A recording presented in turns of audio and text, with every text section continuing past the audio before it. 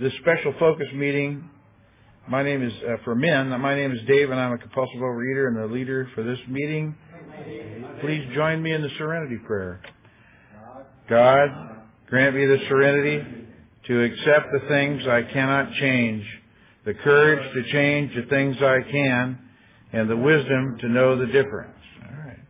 I'm all the way down. Okay.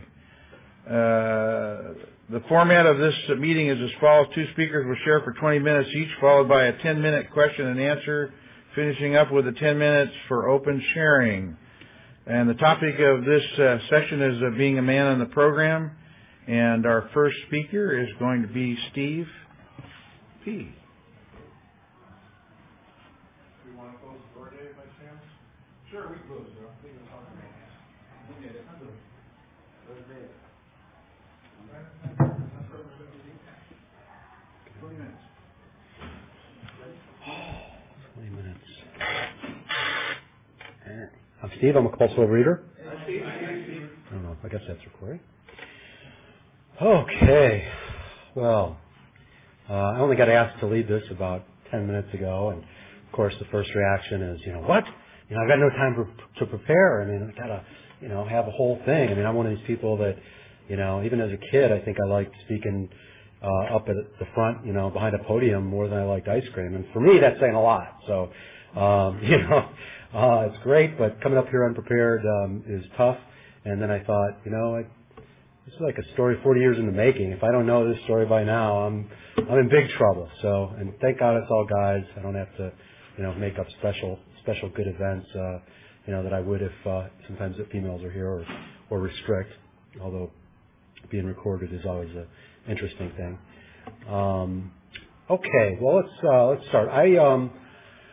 I wish I could say sometimes that I grew up in a abusive family and alcoholics and was beaten and we were dirt poor and moved from one city to the next. I think that would give me an excuse. I've heard a lot of brutal stories in these rooms, and not all by just women who were molested or what have you, but stories about men that just make me cry. And being a man, I don't like to cry or admit that I cry, but I do. I came from a relatively middle class, lower middle class Chicago family. Both my folks were married up until the point where I was 12. Both worked real hard at being good parents. They took classes and whatnot, but they were both children when they had me. I got my birth certificate a few years back, to get my passport, and and then it came and it had my folks' ages, and my dad was 22 and my mom had just turned 20 when she had me, and I remember thinking, are you kidding me? Like, what the heck were they thinking? I have come to realize that my mom has a personality disorder called borderline personality disorder, which is something that is somewhat out in the media, I guess.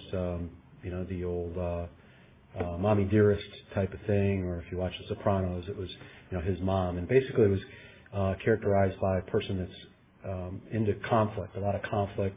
They're very what's the word? Fearful of abandonment, incredibly fearful of abandonment, and yet all their actions provoke people to want to leave them. So it was a challenging thing to grow up. I usually felt isolated, separated. I would say, looking back in my memory, we had an upstairs room, and my brother and I lived in the upstairs floor of the house, which had our own bathroom, and it was a very spacious room for both of us. And I would usually just sit up there and read. I mean, that was my thing, just kind of sit up there, read, isolate, and obviously, you can always eat when you read.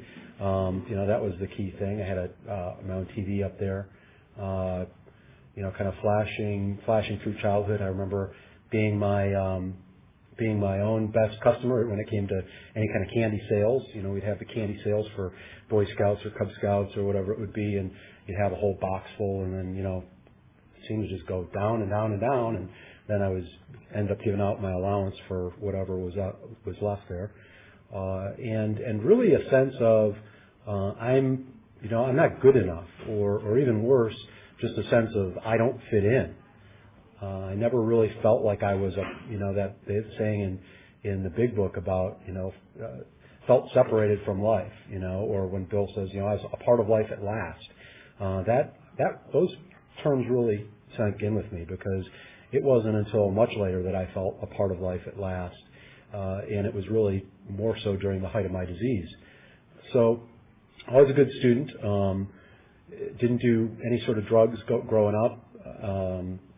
Not so much that I was like an angel, so much as I thought that if I ever got caught, or the fear of dying the one time that I was ever going to do drugs, and everybody would have thought I was a junkie the whole time.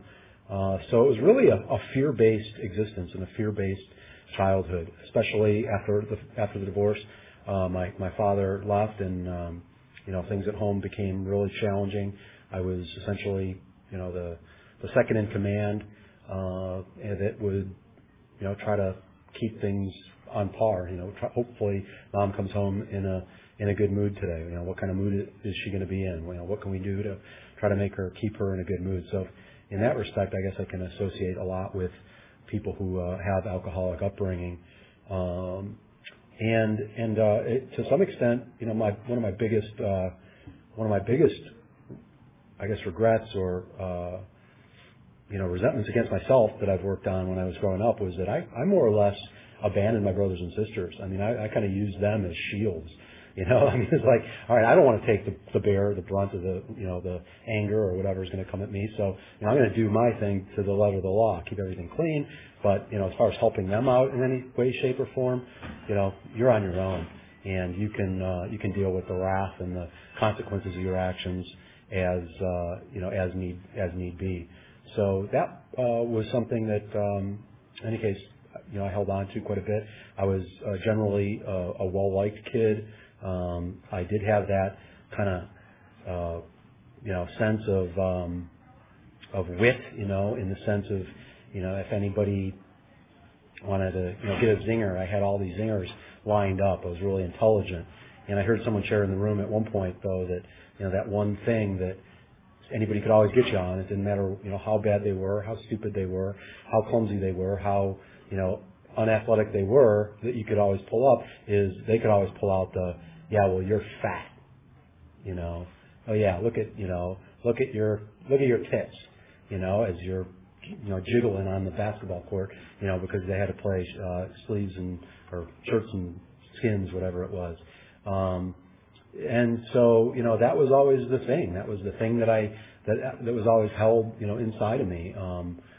That sense of separation, the fear, the anger, the self-loathing of myself. So that growing up, was always the challenge. I got to high school. I went to an all-boys school, so I like to keep a sense that maybe that was a thing where people, a resentment against the school, and that I wasn't allowed to mingle with girls. But if I had been, I'd have been a total mess. I mean, it was actually a pretty divine kind of thing that I was able to, when I went to the high school, to just focus on studies, and that was it. Otherwise, who knows where I would have ended up being. But then again, a lot of the things that I ended up having to go through, that I may have gone through as a 16 or 17-year-old, I didn't really end up going through until I went into college and became a 22, 23-year-old. Very, very immature as far as relationships go. As far as the food went, in high school, sophomore year, freshman year, I forget, I was put on dawn patrol. I was overweight going into football season, and so they ended up saying, well, okay, before school starts every morning, you got to come to the track and run 2 miles. And then, go through the school day, then we go through, these extensive practices. And at first I hated it, and then I ended up really liking it, and it worked, and that later on in life led to me really being an exercise bulimic. I ran marathons. I used working out as my way of not having to deal with the consequences of eating mass volumes of food and food that was really, really bad for me. So bulimia was never an issue for me, but there was that exercise bulimia. One of my favorite pre-recovery stories was I once ordered a pizza at about mile 20 of 24, so that I brought the money in or card or whatever and ordered from a payphone, so that by the time I got running those last 4 miles or whatever, I could go right and pick up that pizza. I didn't have to wait, to have them make the pizza for 40 minutes. It was going to be right there and ready. Kind of made sense at the time. I look back on that and think, yeah, that might have been a clue that I had some issues with eating. And so the weight, from high school all the way through college was kind of one of those roller coaster up and down deals. Living in Chicago, I would, very regularly put on 40 pounds over the course of a winter, and then come spring, it was time for the diet and, time to look good for summer, or, the marathon training definitely helped that, where I would take off 30 or 40 pounds. But it was one of those, bar graphs, kind of like the Dow or something like that, where it was, okay, it goes up and down, but it's always going up. It's always eventually going up. And so after school, I actually did find the perfect cure to my illness, which was to move to California. I mean, summer all year round. The women are hot. They're a lot nicer than they are, back in Chicago. They're, whatever. And this is the perfect place. Except for, one small thing that I brought with me, which was myself. And so, coming here, I ended up being in really the lowest possible stage of my disease, because I had isolated myself almost completely with everyone. I was completely financially destitute. I was living off of a $250 a week draw and not really working at work, and just a job I absolutely hated. Sunday would come around and my stomach would tighten up, and I'd think, oh my gosh, I've only got 4 more waking hours before I have to go to work. And so it was really a low end in life. And I had a lady that I met when I was out here that kind of started me down the spiritual path with a couple things. And I remember one night she had some sort of I Ching or something like that was you pick out like a rock and it would have like a saying on it, faith or hope or blah blah whatever it was. And I pulled out the thing and it said surrender. And I started tearing up. I started crying. I was just like, I can't believe that God wants me to just give up. To me, surrender meant just give up. Why don't you kill yourself? It's over. And she tried to explain it to me, and I just, thinking back on that, she said everything that we would say here, except I just wasn't getting it. And I did another spiritual program, but it was really all head level knowledge at that point. The spirit of my soul, whatever you call it, was surrounded by, it talks about in the big book, by pomp, circumstance, and something else. I forget what it is. But it was a tragedy or whatever it is. I was just so blocked off from there. And I knew about 12-step programs. I had people that had done 12-step programs, when I was growing up, and that I would meet. And I always thought, well, that's spirituality, like remedial spirituality. That's for those low-end people that really can't quite get it. I'm way up here. In the meantime, I'm getting closer and closer to 300 pounds. Got no good relationships in my life. A positive step for me was going from an addiction to prostitution to having relations with people that were married. That was a big step for me. Wow, I'm really improving. But it was really a disconnected existence, and it just kind of went on and on.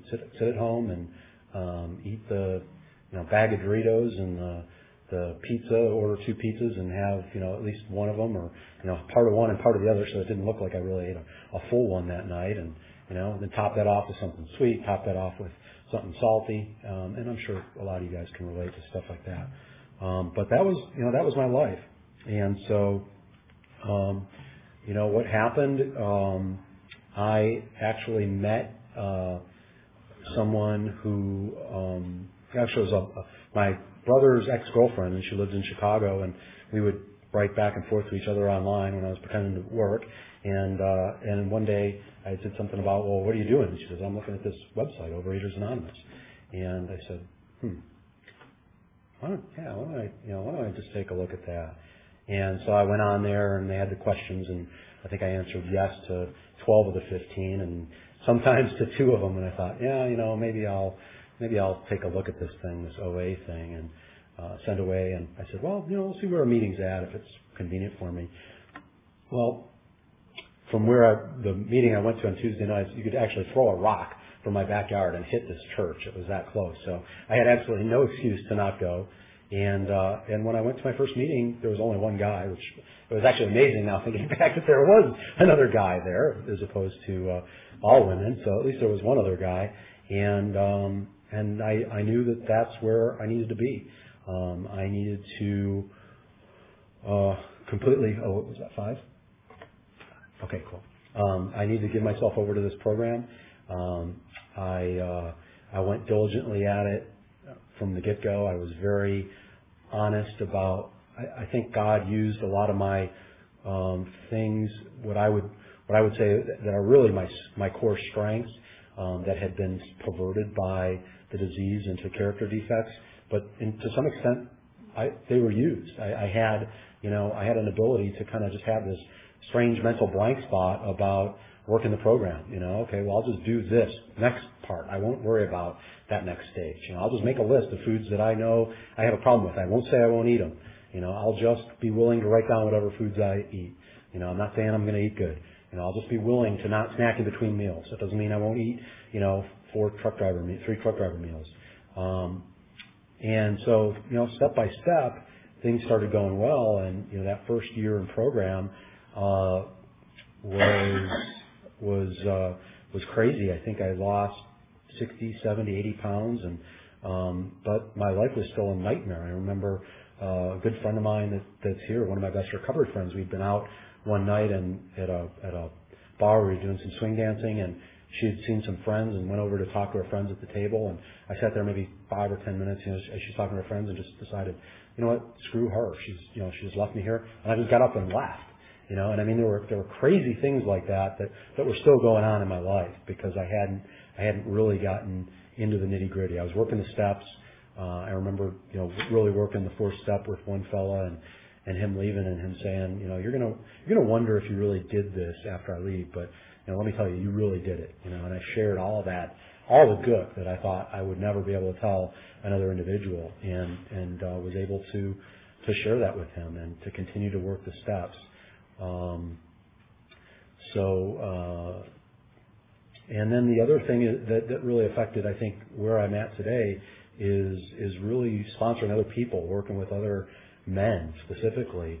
I was laughing with a guy today. I can always judge my level of recovery by when I'm comparing how good looking the women are in the room with there's a new guy that came to the meeting, and how excited I am by either or. It's like if I get really excited about the new girl, we got some problems. If I get really excited about the new guy, and it's a pure recovery kind of thing, then I know at least I'm on the right track. At least I'm kind of centered and able to move forward in my program. And that's just me. I've got a lot of other issues in my life that I still have in my life. I really appreciate. I got to find Terrell for saying that. I've got coming up on 8.5 years of abstinence, and it's been a real slippery abstinence. And life has been, in a lot of respects, for me the last couple of years, real shitty. And for him to say that, it's on tape now. Oh well. For him to come out and say that about having that tough period of time was really comforting, because just because you're abstinent long term, in terms of years, doesn't mean life goes the way you want it to. I would say that I have been more angry at God over the last year over stupid stuff but at the time I'm really, really ready. I'm flipping the bird. I am, pulling everything back. I am stomping around like a 2-year-old, 3-year-old having a temper tantrum. And it's scary, but ultimately it seems like, again, like I kind of, to equate it back to that weight chart, ultimately my relationship with God, my emotions may keep going up and down, up and down, up and down, but that relationship with God, even if it takes some dips, is still always going up. I guess I got a minute to wrap it up. What life is like now, it's always a challenge, but I find when I'm working, especially with other men in recovery, when I'm going to men's retreats, which are just amazing gift in my life, and the people that I've met from there, the people that maybe I only see you once a year, twice a year, something like that, or you're coming to the meetings, coming to the men's meetings, it's a real gift, and it's allowed me to build a life that I always wished that I had when I was back in my disease. So thanks for being here, and no matter what, keep coming back. Thank you.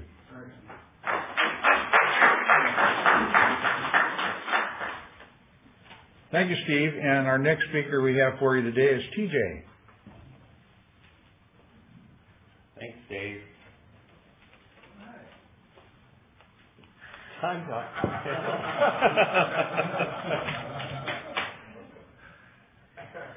I'm just going to pour myself some water here. Hi, my name is TJ, and I'm a compulsive overeater. That's why I'm here.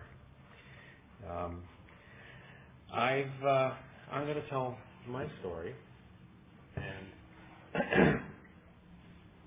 it started in Chicago. As I was listening to you, Steve, I was just amazed at some of the similarities. Sometimes in meetings, you hear people say, we all have the same story, or we have different stories, but there's a lot of commonality in the way we feel or the way we reacted. But there was a lot of similarities between my story and Steve's. I was born in Chicago as well, and I did come from an alcoholic family, a long history of it, generation after generation, which I discovered very slowly. It's amazing that I didn't realize it when I was growing up.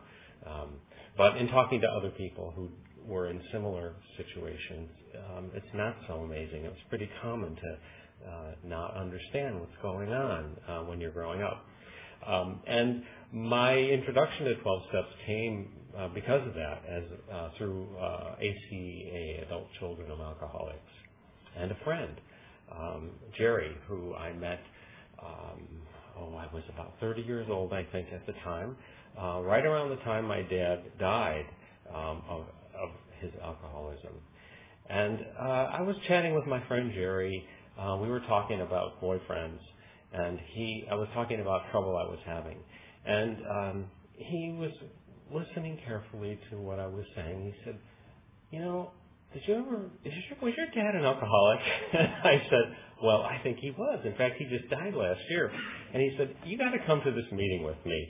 So I went to it with him, and it was a real eye-opener. It was really difficult for me, but it was great that I had somebody there to support me, somebody who introduced me to what was going on, that I could ask questions of, that made me feel more comfortable. And I think about him from time to time. I don't see him much anymore. He's in Chicago, and I'm here. And the insight that he had into me and what might help me was really important for me, because I wasn't ready to accept any help. I wasn't going to get it on my own, and it really required that I felt some kind of trust with somebody who, offered his advice to me, and that I took it, and I'm really glad that I did. So I went to those meetings a lot, and I learned a lot about the Big Book and about recovery, and but I was still fat, kind of. I was up and down. I don't remember my first awareness of being overweight, but somewhere around the end of grammar school, beginning of high school, I remember thinking, I got to do something about this. I got to go on a diet. And I did, and it kind of worked. And I went up and down with that all through high school, and even through college. But it was always on my own. I always thought that I could do all this on my own. And maybe that's a male thing. Maybe that's growing up the way that I did. I don't know, but it's something that I still struggle with today, is trying to do everything on my own. So eventually I found my way into another 12-step program that helped me a lot. I don't see it out here. It's called Artists Recovering Through the 12 Steps. And the point of that is, this emotional void. I feel this emotional void. And I still feel it today from time to time. And I guess, using food was one way of filling that up. And using creativity instead as a way of filling it up was something that really helped me a lot. So I spent a lot of time in this other 12-step program.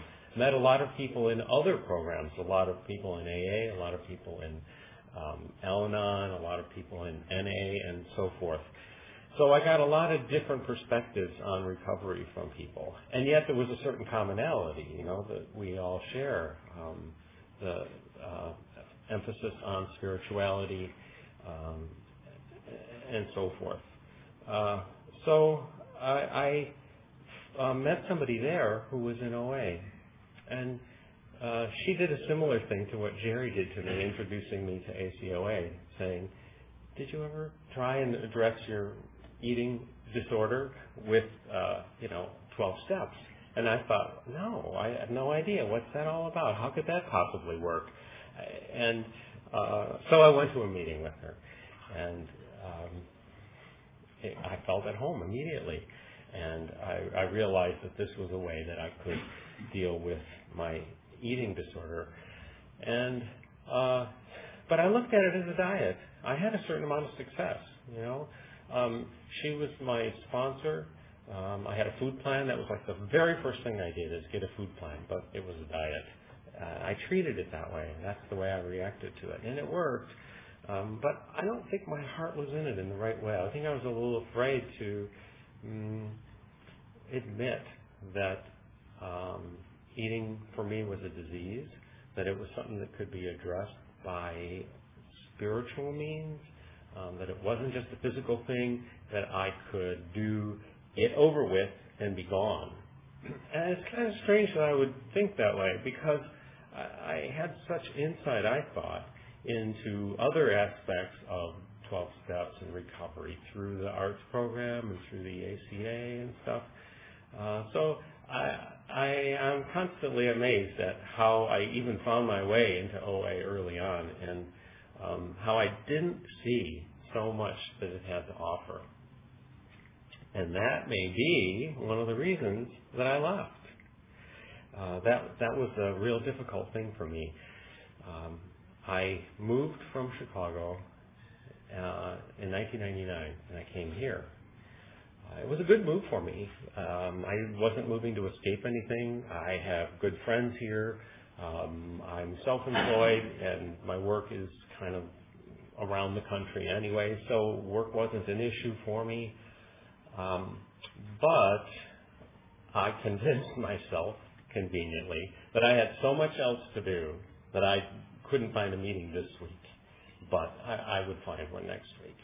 6 years later, 6 years I did this, and my weight was, I have to remember not to concentrate on it, because I gained maybe 25 pounds, but that's not what's important. I mean, you hear stories of people gaining and losing hundreds of pounds over the course of years, and I'm not going to judge myself favorably or disfavorably by stating that number.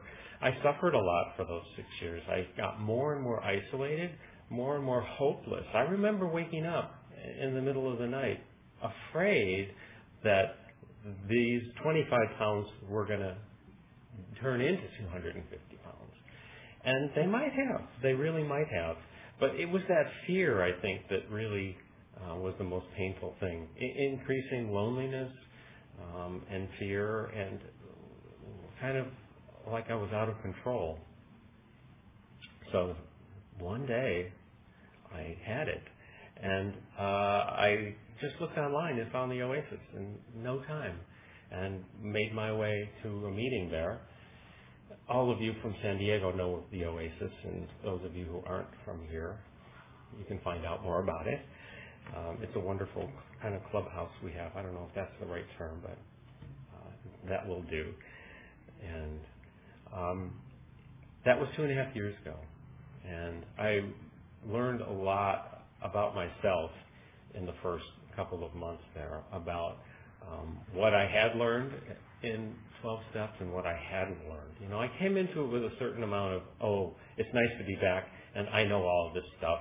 Just give me the diet again, and I'll go on it, and everything will be better. But I resisted that somehow, I guess wisely, because I didn't approach it in the same way as I did before. I think I knew that I needed something more, and I think I knew that this had to be more serious and forever. I think that was the thing that I was afraid of all along, is that this is something that I had to deal with for the rest of my life. And it sounds like a sentence, and it doesn't feel that way now, but it did, I think, at the time, and that was part of the whole fear, that it was a sentence, and that it was something that I was going to have to suffer forever, and that there was never going to be an end to it. But it doesn't feel that way now. So I just wrote down a few things about keep coming back, because that's what I have to keep telling myself, because I don't want that to happen again. And it's really easy. It's really easy for me not to go away from the program. All I have to do is keep coming back. It's easy to say that. And for all I know, I may relapse again. But if I think about it one day at a time and just keep coming back, keep coming to meetings. We have a wonderful men's meeting on Sundays that's very important to me. There's other meetings in town I go to as well, but somehow that one is just really great. In fact, it might have even been the very first meeting I was at, someone came up to me, Henry, and said, hey, there's a men's meeting, you got to come to this one. And as I'm talking, I'm hearing myself say how important these people have been. You know, there's individual people that have really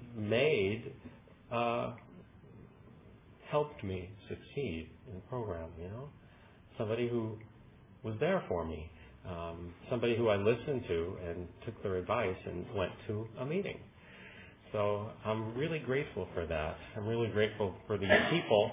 And I have to give myself a little bit of credit for listening to them, because I can resist that really well. I can resist other people's advice and help. So I try and not do that as much as I can. A couple of things I wrote down. One of the things you hear, no matter how far down the scale we have gone, we will see how our experience can benefit others. I like that one, for one thing, because it's kind of ironic the way they use the word scale, even though it's from the big book and talking about alcohol. No matter how far down the scale we've gone. I used to think that, you know, no matter how low down you got, no matter how awful your life has become, you still have a place in the meeting and you still have something to offer. And it does mean that. It does mean that. But one of the problems that I have is thinking of myself as not normal, not fitting in, not being just like all of you guys.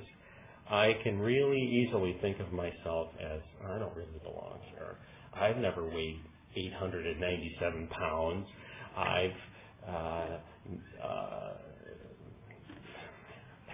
My life is better than yours or whatever. I don't belong here, and, you know, put you all down. And that sets me up for not coming back. So I have to remember that that's an unhealthy thing for me. And on the other hand, in the next minute, I sometimes can think that I'm worse than all of you, that there's, you know, I don't belong here, that my problems don't fit in here, that you all are different than me, and it's just crazy. It just puts me on the total opposite end of the scale. And the truth is that I belong here, that I'm as much like any of you as any of you are like each other. This is the place for me, because that's the way it feels right. You know, it just feels right for me to be in these rooms. It feels right for me to be in men's meetings. and to be able to talk about my life and share it with people no matter what. So no matter how far down the scale I've gone, no matter how much weight I've lost, no matter how much weight I've gained, my experience is my experience. And it's important for me to open my mouth and talk to people, and it's important for me to sit here and listen to what other people have to say. So sometimes I feel like I'm making no progress and I want to quit. And sometimes I feel like I've graduated and I've done everything I need to and I want to quit. Sometimes I feel isolated and out of contact with everybody else and I want to quit. And sometimes I feel like I want everybody to back off and I'm having too much contact and I want to quit. So all of these things make me want to quit. My disease wants me to quit really bad. And it can take good stuff and it can take bad stuff and just say, just go away. This place is not for you. But it is. It's really the only place that I've had any amount of success dealing with my eating disorder and other things, dealing with my dad's alcoholism. I've been in sexual compulsives meetings before. I've gotten a lot of help from there. Who knows where other kind of meetings I may wind up. But I do know that if I wind up with any of these other things that there are other meetings for, there'll be a place for me there too. 5 minutes, okay, that's about right. I want to talk a little bit about, I said the stuff about wanting to quit and not quitting, keeping coming back. And that's important. But I want to talk about life outside of these rooms because that's there and that's important for me. And when I want to quit and leave, that's what draws me. I've gotten everything I can out of here. I'm going to go out and date. Oh boy, that brings up a whole bunch of issues. So, body image and self-esteem and weight and desirability. They go hand in hand for me, The better I feel about myself, the more I want to go out and establish relationships. And the more I want to not come back here because I don't need that. And I know that's not healthy. So I have to remember that there's a balance between coming here and diving in and making this my whole life and going out there and abandoning this program and living my life to its fullest. Both of those things are not good for me. I have to make recovery a part of my life, and I have to make my life a part of my recovery. So that's the whole idea of balance is really important for me. And balance doesn't mean that everything is stuck right in the middle and 100% equal. A balance is a thing that's got a little pivot in the middle, and it kind of goes like that, Stuff changes. A little bit comes on here, and a little bit comes on there. So there's always this kind of, dynamic. My life is changing. My desire to talk at a meeting, my desire to be at a meeting changes. Sometimes I want to, sometimes I don't. So I just let that be. And maybe age has something to do with not being so impatient for me. I like knowing that I might feel shitty today, but it's not going to last forever. It's just not. And I might feel really great today and want to go eat over it or something, and that's not going to last forever either. And I take some kind of comfort in that, knowing that I can deal with these things, and these swings aren't as bad as they might otherwise be in the past.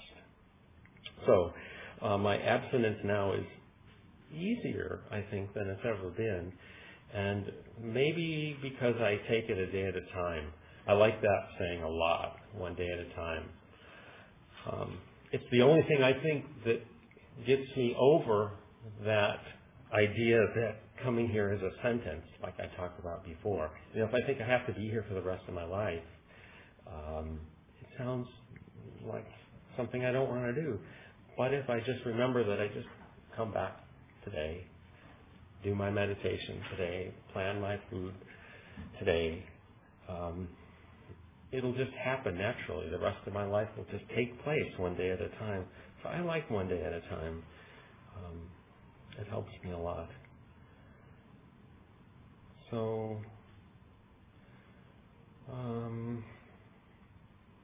Keep coming back. That's the thing I wanted to focus on, I think. It's important for newcomers to hear it, and it's important for old-timers to hear it, too. I think sometimes maybe more important, for me at least. The longer I'm here, the more I have to remember that I have to keep coming back. Another one of my favorite slogans, there's only 2 reasons to go to a meeting, because I want to and because I don't want to. And another one I hear a lot, though this has changed for me. I know I've got another relapse in me, but I'm not so sure I have another recovery. And that scares me. I use fear a lot. I used to use fear to kind of beat me up, but I still use it. I like to hear people's horror stories in these rooms. I really do. People talking about how their disease has gotten them to a particular point of some medical emergency or whatever. It scares me. And it makes me, aware that could happen to me too. So, what did I want to say about that? The idea of thinking that I don't have another recovery in me, that I really have to do it this time, and I'm not going to let myself relapse again. It's kind of scary. But there's another part of me that says, you know what? If it happens, it's okay too, because you can always come back here and find your recovery again. So I'm glad that I'm not glad I had a relapse, but I'm glad I came back. So that's all I have to say.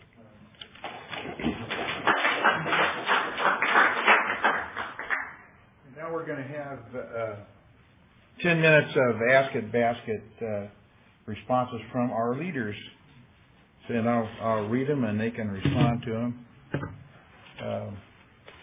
First one says, can you discuss challenges other than not taking that first compulsive bite that you have faced in recovery, relationships, work, finances, sex, etc.? Thanks for sharing. Who would like to take that one? Okay. And we'd like to ask you to sign your name when you come up to speak. I think I got you. I'm going to mention the K word, Dave. I'm not going to mention it. I'm going to talk about it. Steve, compulsive overeater. Dave's my sponsor, so he knows of a young lady. Oh, yeah. Okay, I'm all right. Whose first name begins with K, who he heard about over the course of 5-6 years, something like that, on and off. So I would say for me personally, relationships, being a single man out there in the world, trying to be the man, but then also trying to be a sensitive recovery man, is always a challenge. I think any relationships, but especially when it gets to that personal level, for me has always been a challenge. Was there like a follow up on that, Dave? No. No. Just what has been the most challenge? Yeah. Yeah, I would say that has been the most challenging thing, and that has been the thing that fortunately has always kept me coming to recovery. I loved what TJ shared about the horror stories and fear, and for whatever reason I'm still in certain respects motivated by fear. And man, I started going to those men's retreats, and to a person, when they would talk about their relapse story, almost all of them started out with their divorce, or they were dating someone in program, or whatever, and the relationship ended, and they went off the program for 2 years and put on 100 pounds. And I always thought, what? Whenever I'm in that area and I get into a real difficult, challenging situation, that's where I'm going to really try to make a dedicated thing into recovery. So, thanks, Steve. Next one for TJ.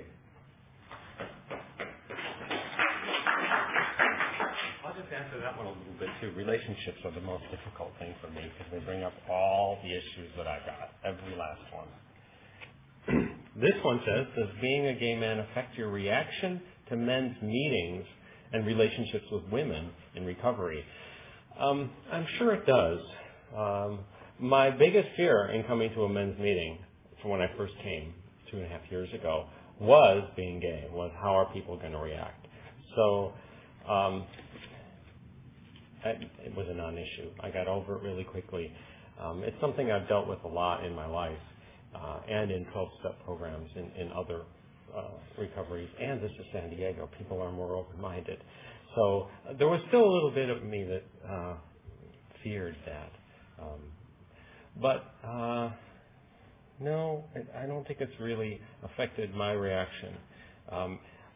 Although I often wonder, how does it affect other people's reactions in meeting, other guys? With my relationship in women in recovery, I think that it has affected that. My sense is that women feel more comfortable with a gay man talking about all sorts of issues. I don't know why that is, and it's not my issue. It's their stuff. So it does affect my relationship with them. I think I find it easier to get along with women in recovery than some of the stories I hear from some of the other guys. But I don't know. That somebody else would have to answer that part of it. Thanks.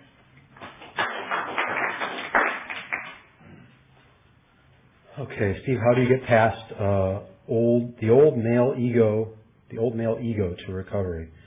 Good question.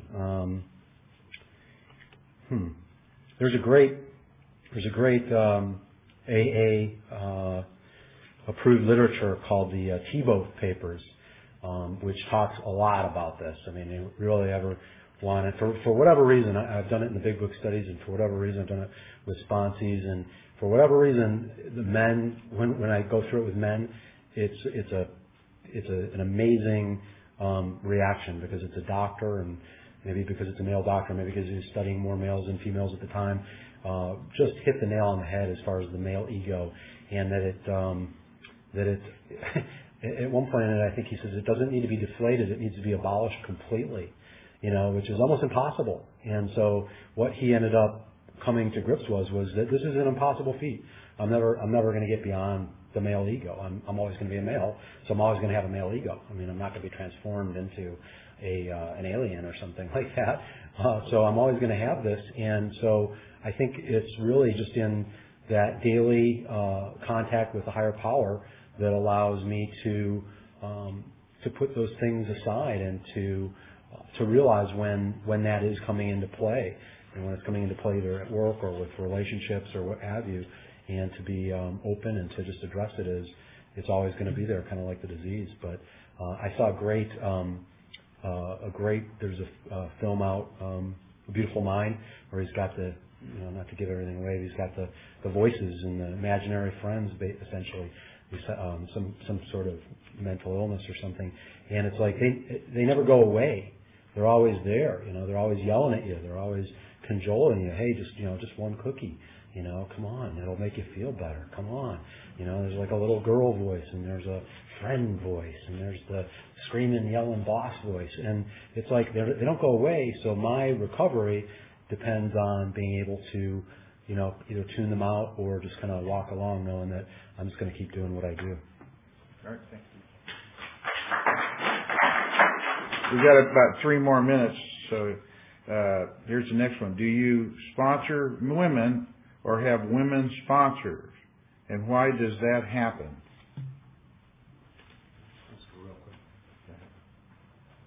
Never, Steve, recovering overeater. Never been sponsored by a woman. Have sponsored women, brief stages. And what was it? Why not?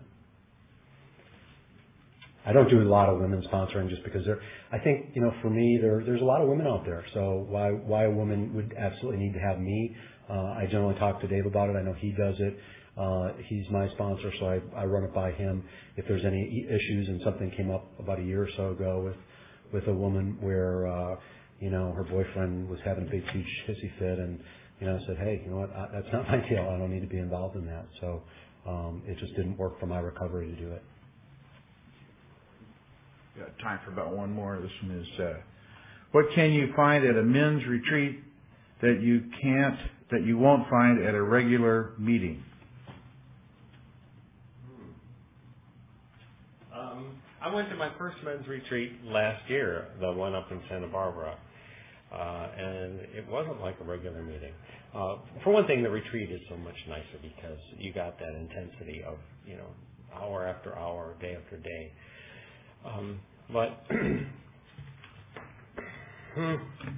what can you find at a men's retreat that you can't find at a regular meeting? I think the escape. There are times I go to a meeting and I'm thinking, I got to get out of here. I'm going to go eat, or I'm going to go do something else. But when I'm at a retreat, I'm there for the whole day, 2 days, 3 days, and there's something that teaches me how to make this part of my life, one day at a time. If I can be totally in recovery for one day, I can be totally in recovery for every day, and for the rest of my life. So it's kind of an ideal, and I don't always feel that way, but that's what's cool about retreats, I think. Okay, go quick. Sharon. Thanks. My first men's retreat up north, there was a fellow that started sharing, and he said, at one point, he said, "Oh, when my mind's not playing the game of who's the best looking woman in the room, I usually can have, get something out of recovery." And I thought, oh my gosh, this is where I belong, right? Well, it turns out he was a priest. So I think there's something to be said about males that, we all belong together. And, as far as my experience with the men's retreat, there's something about being in a company of men that especially men centered on recovery, that brings out recovery like nothing I've experienced. Be it gay men, straight men, old men, young men, single men, married men. Having that group of men put their egos aside, for the course of the weekend and just focus on love and recovery is something that you really can't explain to someone. You really just kind of have to experience it. So I really encourage everybody to try to do that at least once. Thanks, Steve. Okay, now we have time for 3 minutes. Now we have time for 3-minute pitches from the floor. Would somebody like to share with us? Sure. And please sign the release form up here when you share. Yeah. Yeah, because we're going to be taped.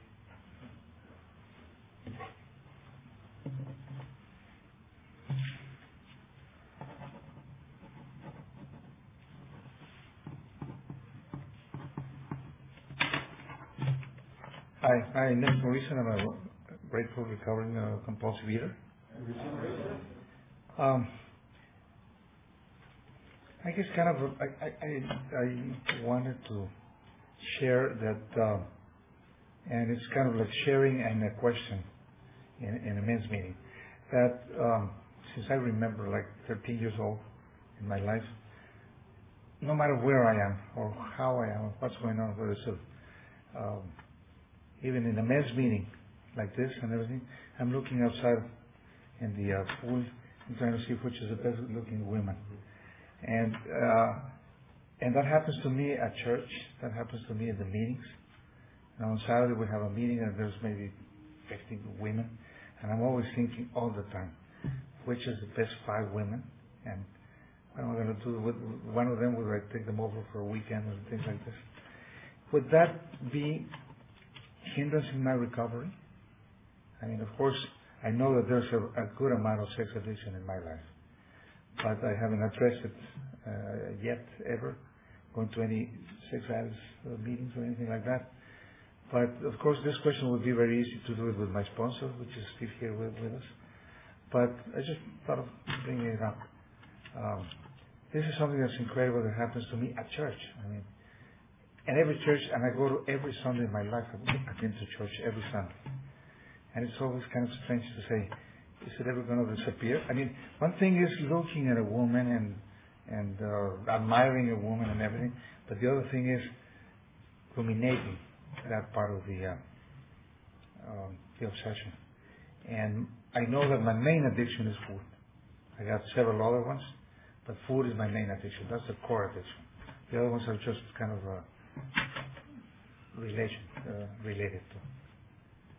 And well, thank you very much for letting me share. And it's been like about 5 years or so. I've been an abstinent. Great. And only thanks to OA. Thank you, sir. Next from the floor. All right, Doug.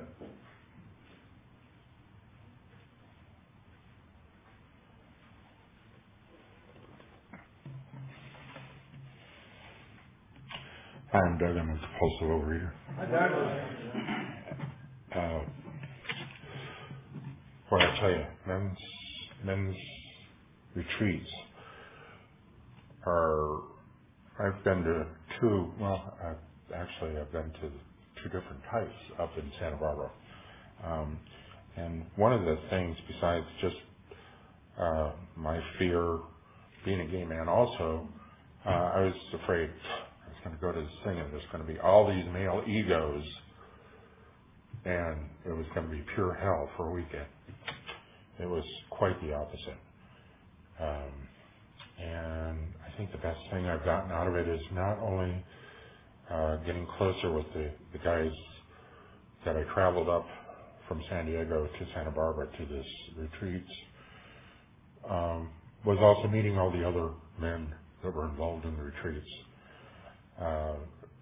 getting to know people from different walks of life that I don't normally associate with, getting to spend quality time on a one-to-one basis with some of these guys. And it's been a learning curve for me too. I met a guy at the last time I went up to the retreat that the last time I'd seen him, he could hardly walk without a walker, and he was playing basketball at the last retreat. And that was really, really good for me. I needed to see that men can work this program and recover, because I've had my rough go at it, and but I'm staying here, because if I don't stay here and go back out, like you were saying, I don't know if I'll be back. So thanks, guys. Thanks, Doug.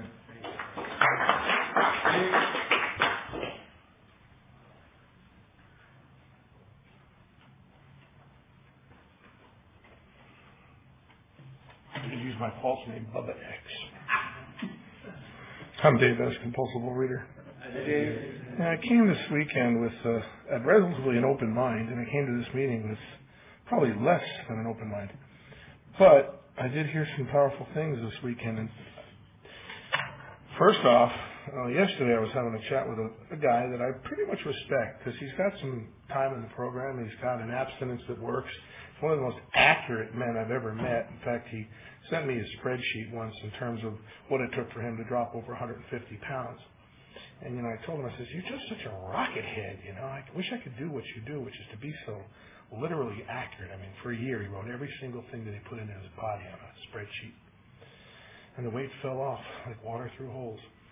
But he said, what I noticed for you, because we spend time, I call it sharpening swords. We're both really smart, but I'm smart and fat, and he's smart and thin, so who's better off?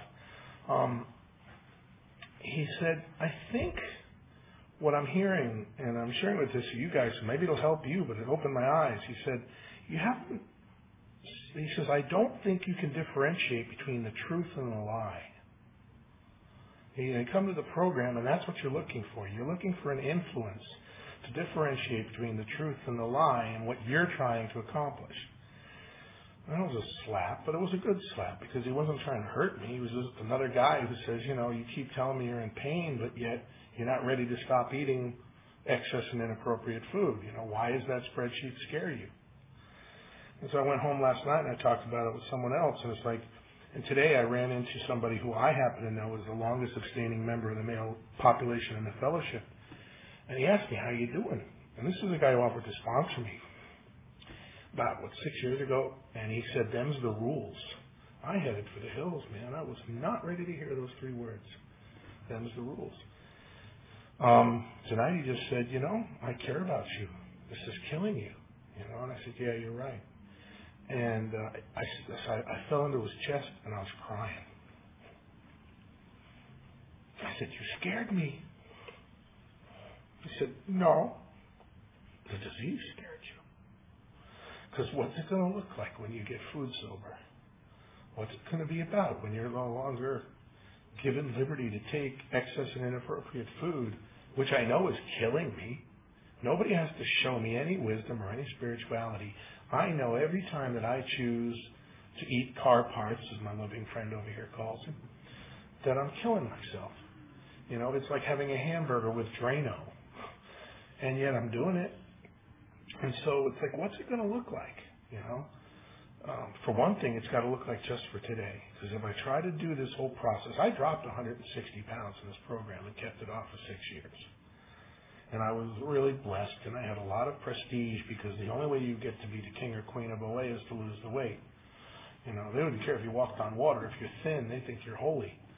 I was insane the last time I had recovery at the physical level.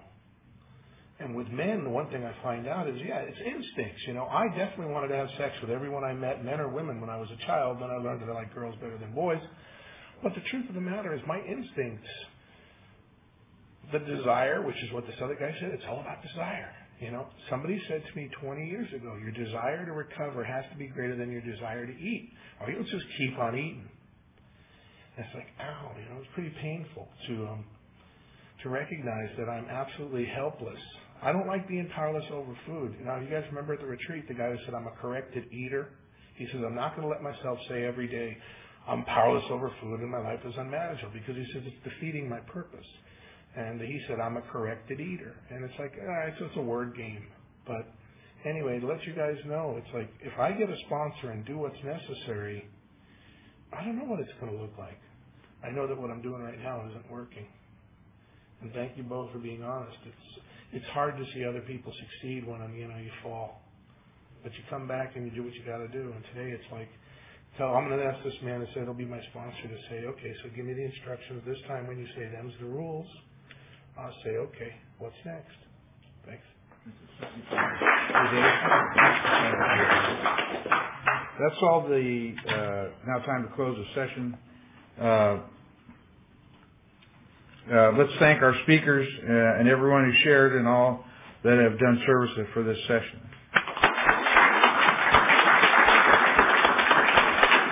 Let's all stand and have a circle and say the closing prayer. Give ourselves a big hand. The guy thing.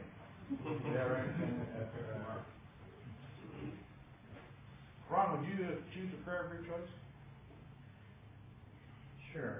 Let's close the third step prayer. God, I offer myself to thee, to build with me and to do with me as thou wilt. Relieve me of the bondage of self, that I may better do thy will. Take away my difficulties, that victory over them may bear witness to those I would help, of thy power, thy love, and thy way of life. May I do thy will always. Amen. Keep coming back. It works if you work it. Work it if you work it. Thank you guys for now. Welcome to